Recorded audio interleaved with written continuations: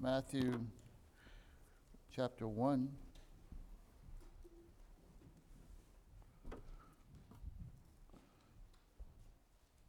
One more lesson around the events concerning the birth of Christ. Matthew chapter 1 and verse 18.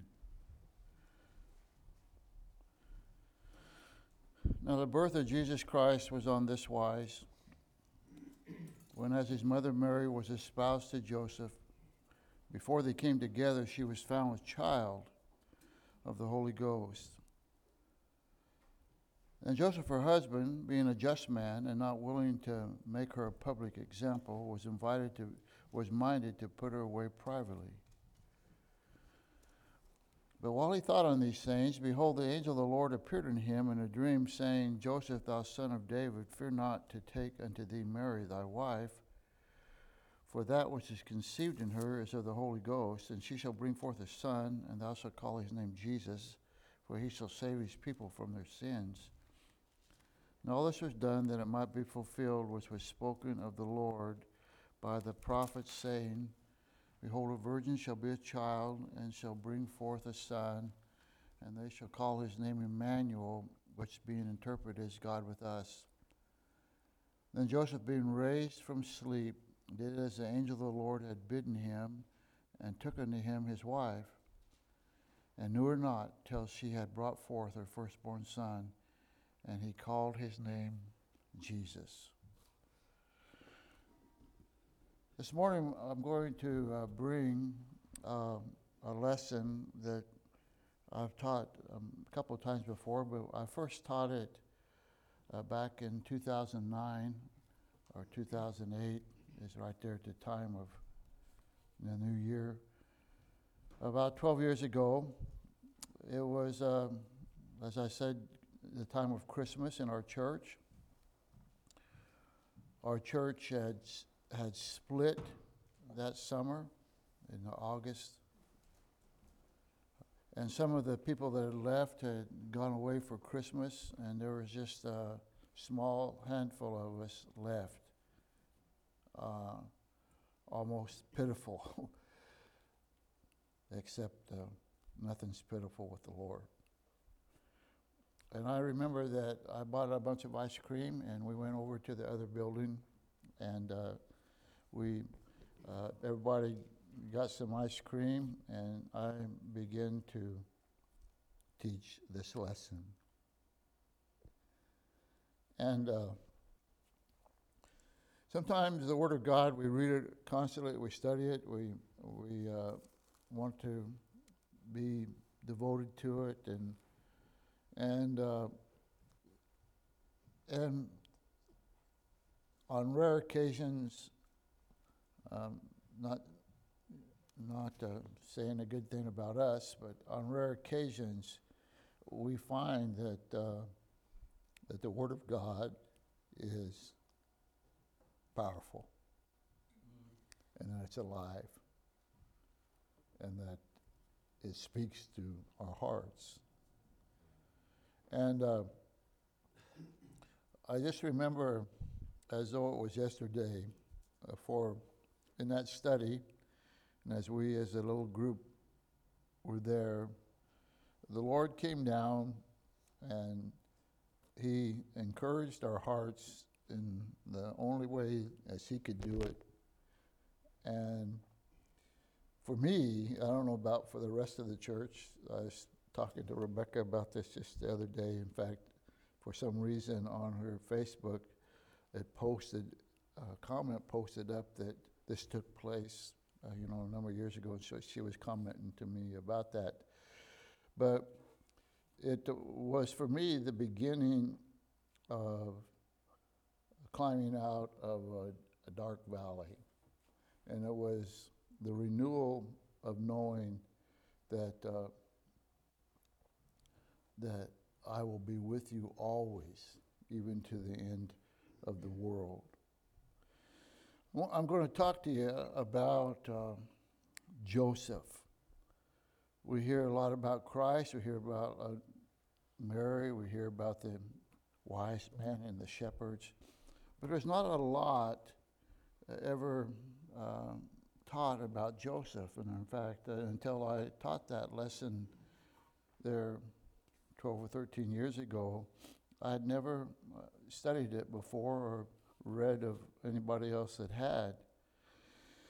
Joseph was a man whose hopes and dreams had turned into a nightmare. You see there in verse 18 that it tells us that he was espoused to be married. Now, the birth of Jesus Christ on this wise, when as his mother Mary was espoused to Joseph. And so let's talk a little bit about what exactly that means to be espoused in the Jewish society.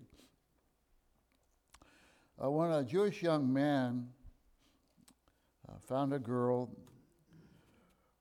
or was attracted by a girl that he thought would be a wonderful wife, it was customary for him to go to his father and ask and talk to his father about it, and with his advice, and then having that be firmed up, for the father to go talk to the girl's father about the prospect of marrying the girl. If the father found out that the girl was interested, then an amount of a dowry for the bride price would be set. When these matters settled in between the families, the potential bride would then come into the room, and the prospective groom would proclaim his love for her and ask her to be his bride. And a gift would be given, perhaps a ring, not always a ring. And it was witnessed by at least two people. And this saying would be said when the gift was presented: "Behold, you're consecrated unto me with this gift according to the law of Moses and Israel."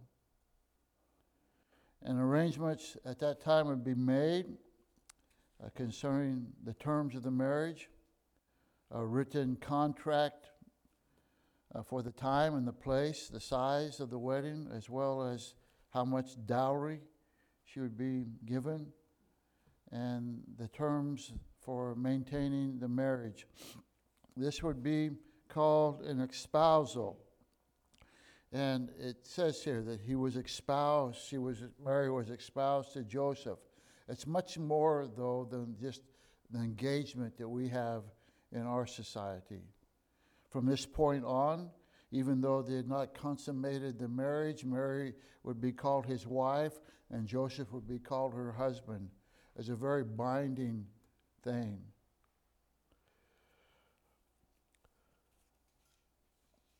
Joseph would go and begin to build a house. In my father's house are many mansions. Sometimes the house would be built upon by the parents' house or attached to the parents' house. Usually it would take about a year to build the house. And when the house was ready, the time of the marriage would be performed. He would go and get his bride and bring her home, and the marriage would be consummated. It was a time of great joy for both Joseph and Mary, but Joseph, he's building a house. Maybe possibly he's thinking about what little thing could I do here in my carpentry? He was a carpenter. What could I do to make this spatial for Mary, make it easier for Mary? And he was diligent about building a house. He's pouring his heart into it. He's working. He's planning. He's dreaming about the day that they will be together forever. And then one day, perhaps his father, perhaps his brother, perhaps his cousin, perhaps Mary herself came to Joseph and said, Joseph, I'm pregnant.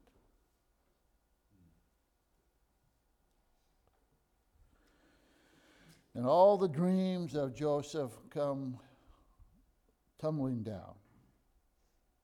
The dowry that he had got together was like water poured out on a dry ground. What's the purpose?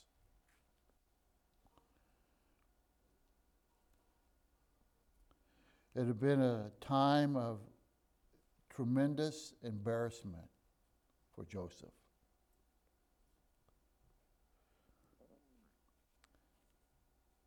And the families involved. There are three possibilities. One is that Mary and Joseph had committed fornication, and obviously that didn't happen.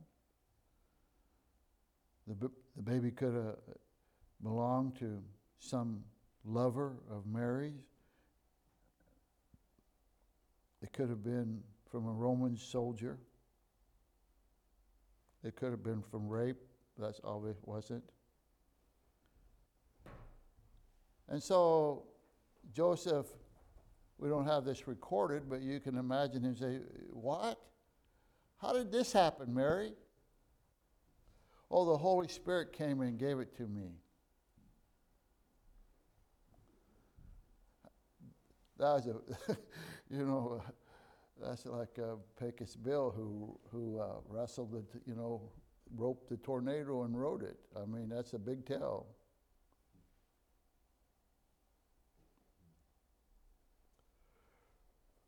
Of course, we know it to be true. Now, what happens sometimes in life, and maybe I should just say it will happen in life, because God uses things to grow us. But dreams can turn to nightmares.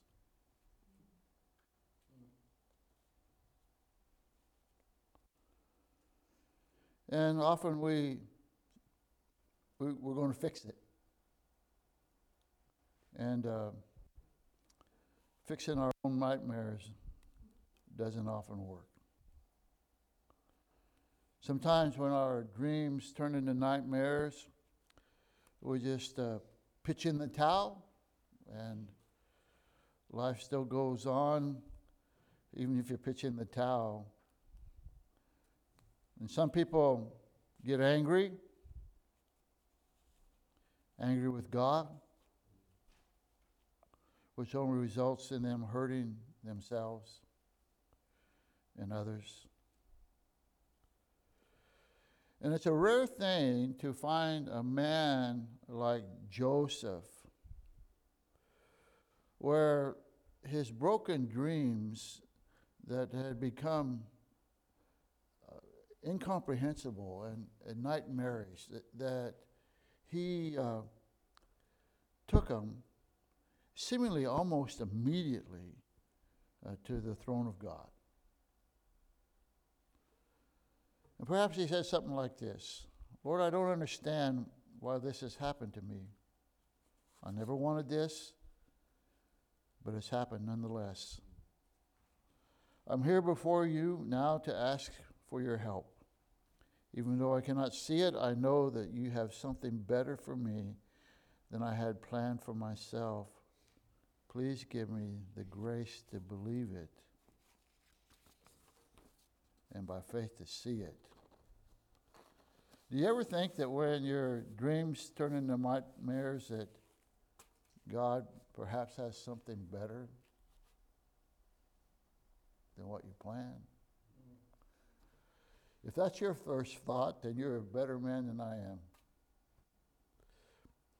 Usually when that happens, excuse me, my first thought is, why?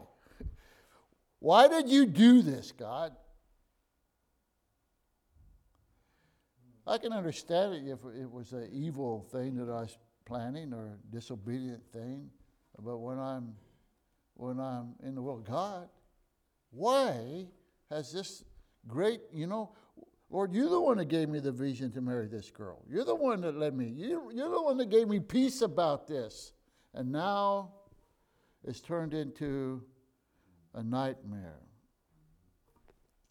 And so when dreams turn into nightmares, there's two things we need to really concentrate on. We need to concentrate on our character, and we need to concentrate on our conduct. Slamming doors and kicking dogs. None of you do that. And so let's look at his character. After this announcement is given to us in Scripture in verse 19, then Joseph, her husband, being a just man. That the character of Joseph, no matter the fact that he had been greatly disappointed, he remained a just man. Someplace in the Bible it says, the wrath of man worketh not the righteousness of God. And when my apple cart gets tipped over, sometimes if it's a person, then the first thing I want to do is pop him right in the nose and go away talking about how righteous I am. That isn't going to work. Justice, being just. When it talks about he was a just man here, it means that he was a man who lived for God. It speaks of the fact that he was a man who, by faith, trusted God. It speaks of the fact that he was a saved man, that his sins had been forgiven. It speaks of the fact that even though he meets with great disappointment, it did not drive him to sinful, ungodly behavior. And when God has allowed things to happen, then oftentimes we could throw up our hands or it leads to sinful, ungodly behavior. It's amazing. Not amazing it's deplorable, let's say that the words that can come out of our mouth when we've been greatly disappointed. Ungodly action, ungodly thoughts. But he was a just man. He was also not only just, but he was very compassionate.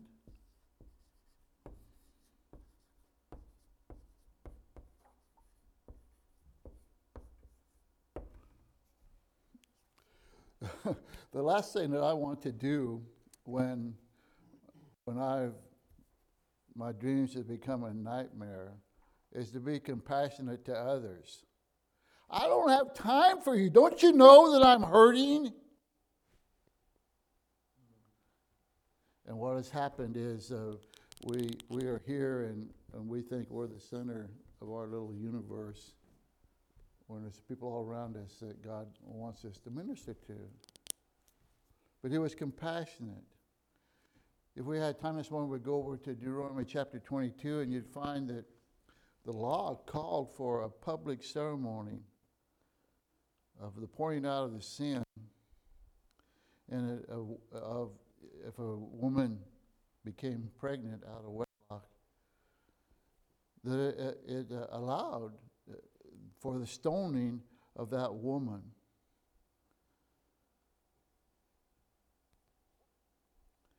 A public divorce, if she would have been divorced publicly, and it would be public knowledge, what that would result in for Mary is that she would have been destitute financially after her parents died, just basically. Because nobody's going to marry a woman like that in New Testament times.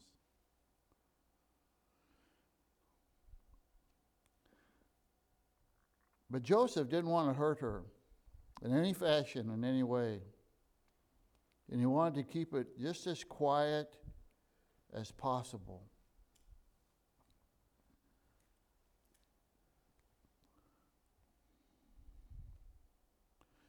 And I think we see some of that indicated when Augustus made a decree that all the world should be taxed as census, and they go back to their home village, that surely if someone was crippled or someone was ailing or if someone is 9 months pregnant, they wouldn't have been forced to go that distance. But Mary went with Joseph. And we can surmise why, but I think part of it could have been that he didn't want to leave Mary at any time to be ridiculed by others, and he wanted to protect her. He was a compassionate man. He remained just. He acts out in love.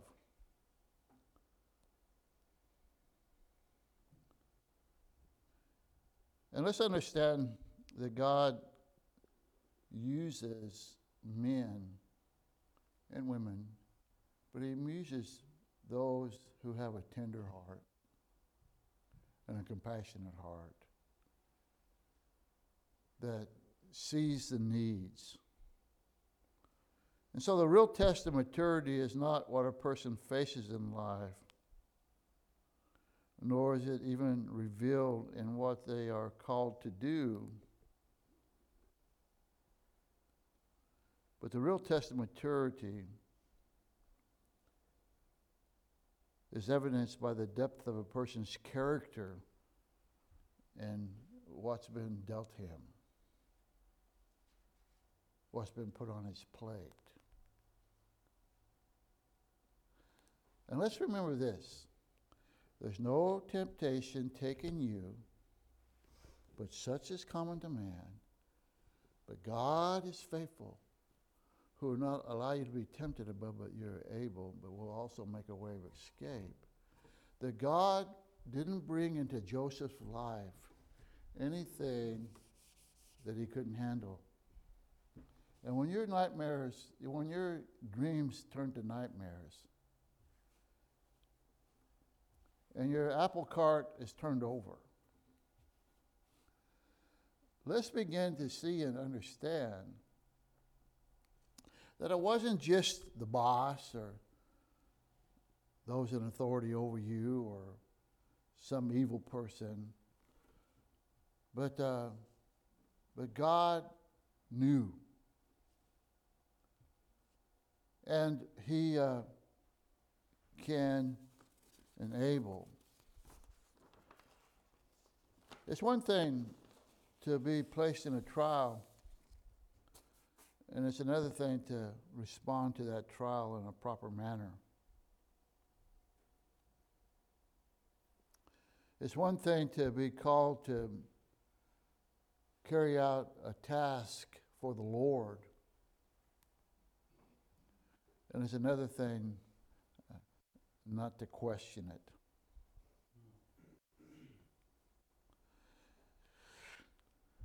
And so his character was a just man and a compassionate man. And when I'm going through some hard times, I need to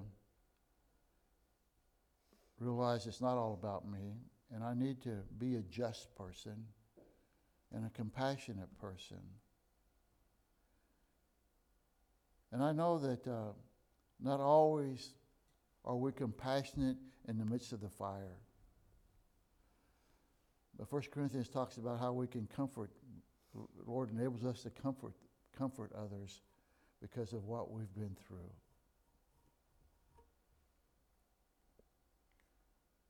And so let's look at his conduct in verse 20.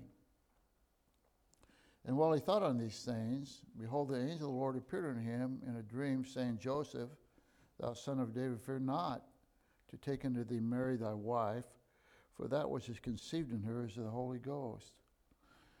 And he's going to do that. And what we find in his conduct is that he's going to be submissive.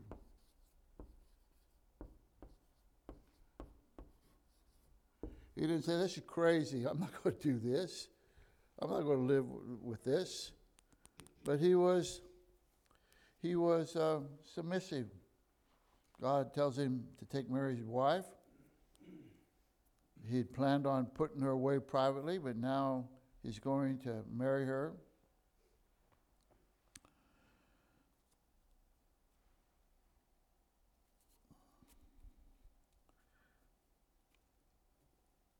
And you have to understand this. When Joseph married Mary,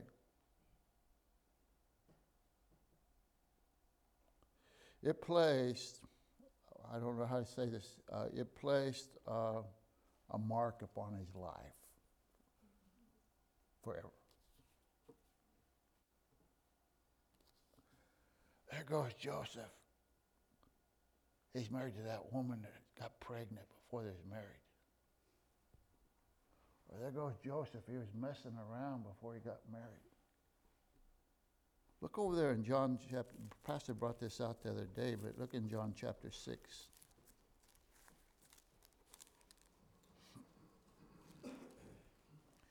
Is either Joseph's baby in the eyes of the world, Mary's secret lover, maybe the child being raped by a Roman soldier. But in John chapter 6,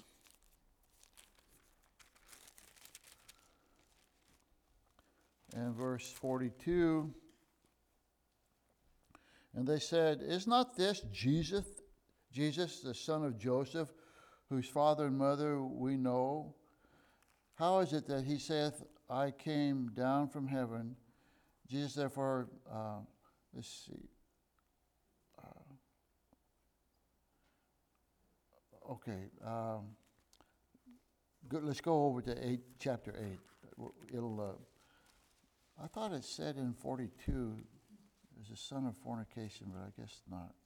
But, huh? 41. Oh, 41. The Jews then murmured at him because he said, I am John 6:41? 48. What? John 8:41. Yeah, that's where I'm going. John 8, let's look at 37 through 41. And Jesus said unto him, Thou hast both seen him, and he is he that talketh with thee. Chapter 8. At least I got my sweater on today, my nice sweater. I zipped it up, and I even got my ears in, so I did something right. All right, here we go, 8:37. And I know that ye are Abraham's seed, but ye seek to kill me, because my word hath no place in you. I speak that which I have seen with my father, and ye do that which ye have seen with your father. The answer said unto him, Abraham is our father. And Jesus said unto them, If ye were Abraham's children, ye would do the works of Abraham. And now ye seek to kill me, a man that hath told you the truth, which ye have heard of God, and did not Abraham. Ye do the deeds of your father. Then said they unto him, We be not born of fornication. We have one Father, even God. And that was a low blow. Joseph was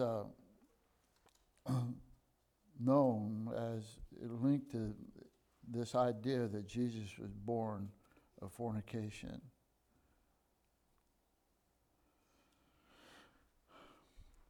I go back to chapter 1 again of Matthew.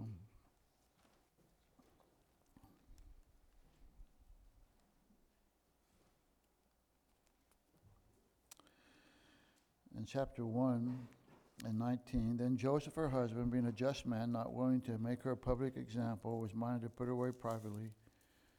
But while he thought on these things, behold, the angel of the Lord appeared unto him in a dream, saying, Joseph, thou son of David, fear not to take unto thee Mary thy wife, for that which is conceived in her is the Holy Ghost. And she shall bring forth a son, and thou shalt call his name Jesus, for he shall save his people from their sins. And all this was done that it might be fulfilled which is spoken of the Lord by the prophet, saying, Behold, a virgin shall be with child, and shall bring forth a son, and they shall call his name Emmanuel, which being interpreted is God with us. Then Joseph, being raised from sleep, did as the angel of the Lord had bidden him, and took unto him his wife. And so we find him not only being submissive, but with that submissiveness and implied, he's being obedient, and he takes Mary to be his wife. Other evidences that Joseph was spiritually sensitive is when the angel had told him, you need to get up and leave here. During the time of the observance of the rituals in Jerusalem, following the birth of the child, he had him circumcised. Joseph, we see that he goes to the Passover, and remember when they lost Jesus amongst the people, and they found him later sitting in the temple talking. He trained Jesus as a carpenter, and he was very much involved in being the proper father that he needed to be. Also, if you look there in verse 25, something that we just kind of pass over immediately, but not only was the building of the house and preparing the house important for Joseph and Mary both, but the marriage was finalized. It was seen as settled at the consummation of the marriage, that when they would come together and they would have the sexual act, and any red-blooded person looks forward to that. But here Joseph is living with Mary for at least 9 months, and it says, and knew her not till she had brought forth her firstborn son and called his name Jesus. And so we see there that there are times when doing God's will is not the easiest thing to do. Sometimes, it's God's will, and, it's going to be easy. No. Sometimes doing God's will is not easy. But it's a lot better than not doing God's will. There are times when doing his will is not the most convenient thing to do.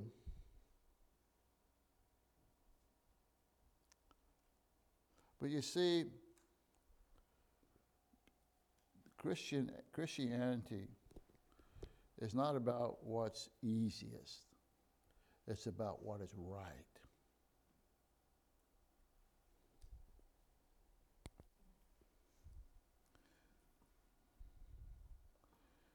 And we need to come to the place where we pray, not my will, but thine be done. And so, when dreams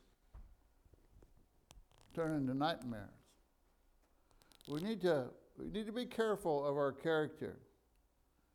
And flowing out of our character, we need to be careful of our conduct. And so here's some lessons that are implied. I think it's implied in this, beyond what we've said, that parenting is a critically important activity.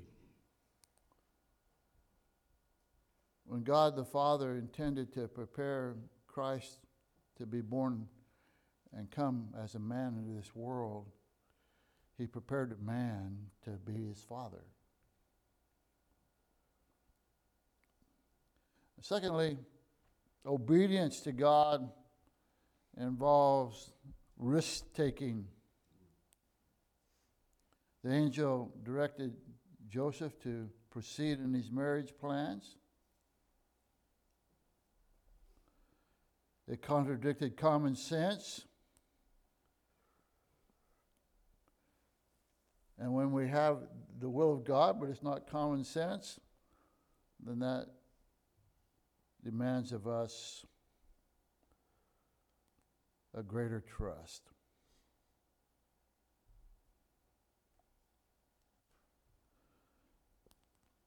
When he told him to flee into Egypt, here you are, you have a little baby, you're a carpenter, and you're told to go to another nation who's not actually real friendly with Israel.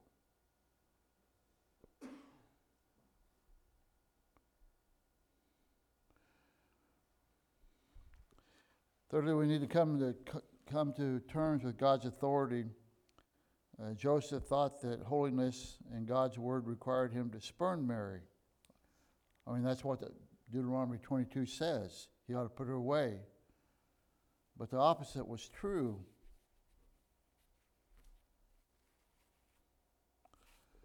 And so, surprisingly, in our Christian life, sometimes preconceived notions we find out are not right. And I think sometimes we find out that just because God allows or leads some church members in a certain way, doesn't mean that he's going to let you go that way. Understand what I'm saying? God has a specific will for each of us. And it may be even that what God seems to allow them to do, he's not going to allow you to do.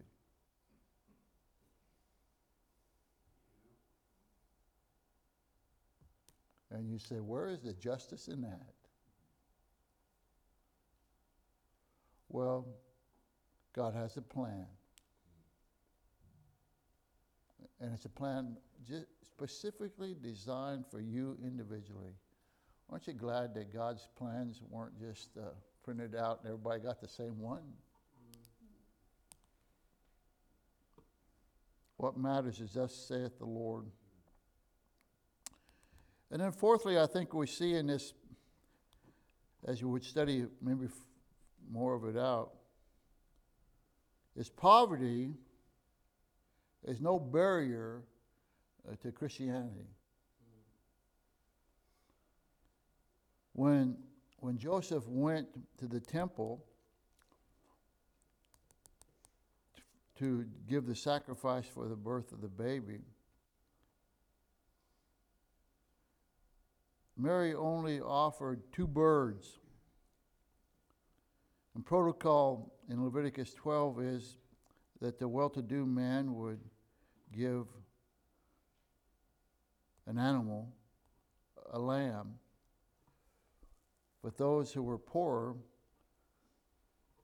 would only give the 2 doves. Joseph wasn't rich. In fact, he probably didn't even really build much of a house for Mary. It was probably attached to his parents' house. And not a big flash in the pan.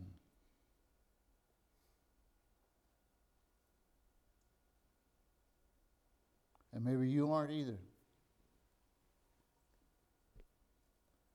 Maybe the waves you make when you get in your boat doesn't make much of a little trail.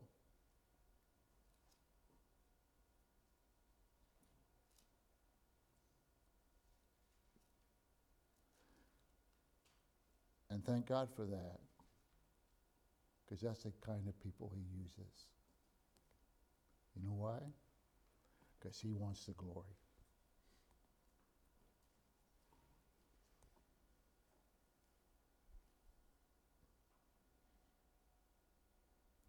And then we find that obedience is the basis for leadership.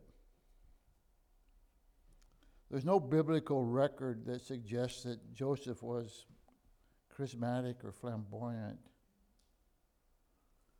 But his overarching qualities, as we've seen, is obedience and humility. And he obeyed what Caesar said.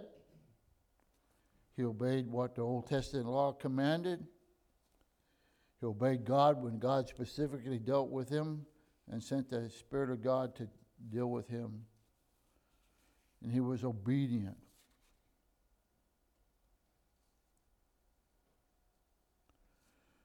Nothing of value will ever take place in our lives.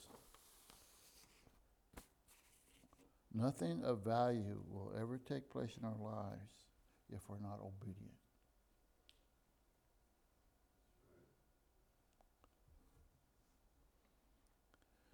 And then let's close in thinking about what Joseph's broken dreams actually became. Joseph's dreams became a much greater reality.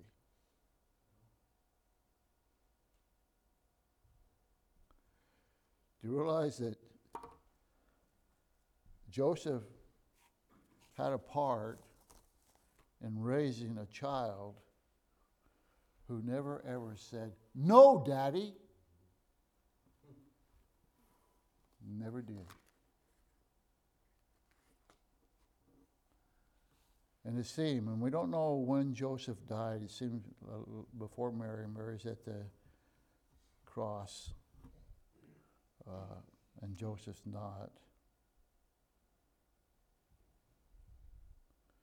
And God gave him the job of supplying the physical needs of Emmanuel. And what seemed like a hard pill to swallow was actually a tremendous blessing. Now let me ask you something that I have to ask myself.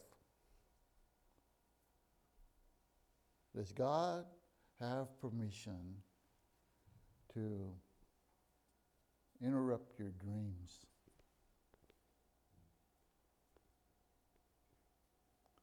Does God have permission to make what was your great plans turn into a nightmare?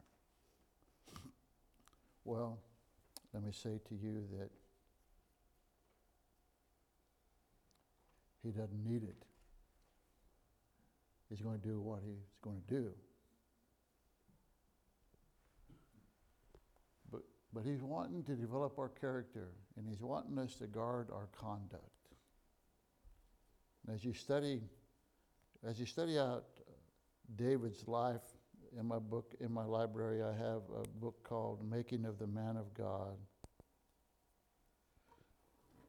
And it's about David and his trials and his running from King Saul.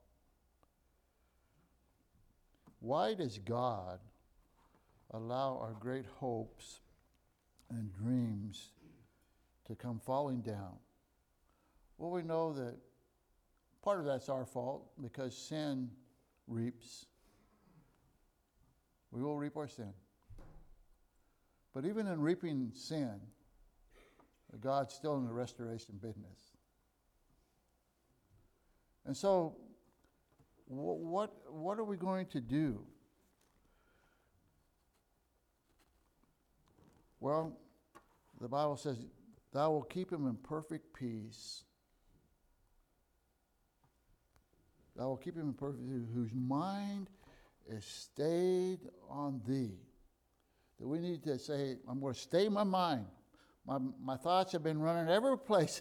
I'm going to stay my mind.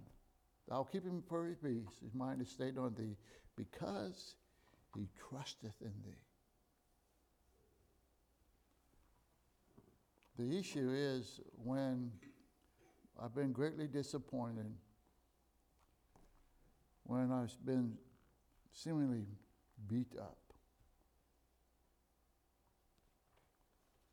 Can I trust God to know what he's doing?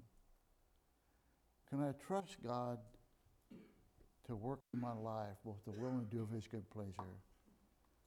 Can I trust God, if I confess my sins, he's faithful and just to forgive me my sins and to cleanse me? Can I trust God to put it back together? Can I trust God with my life? Well, Joseph did. And it wasn't easy. But I would say to you, if we're going to emulate any man after Christ, Joseph might be a good one to look to. Okay? All right, you're dismissed.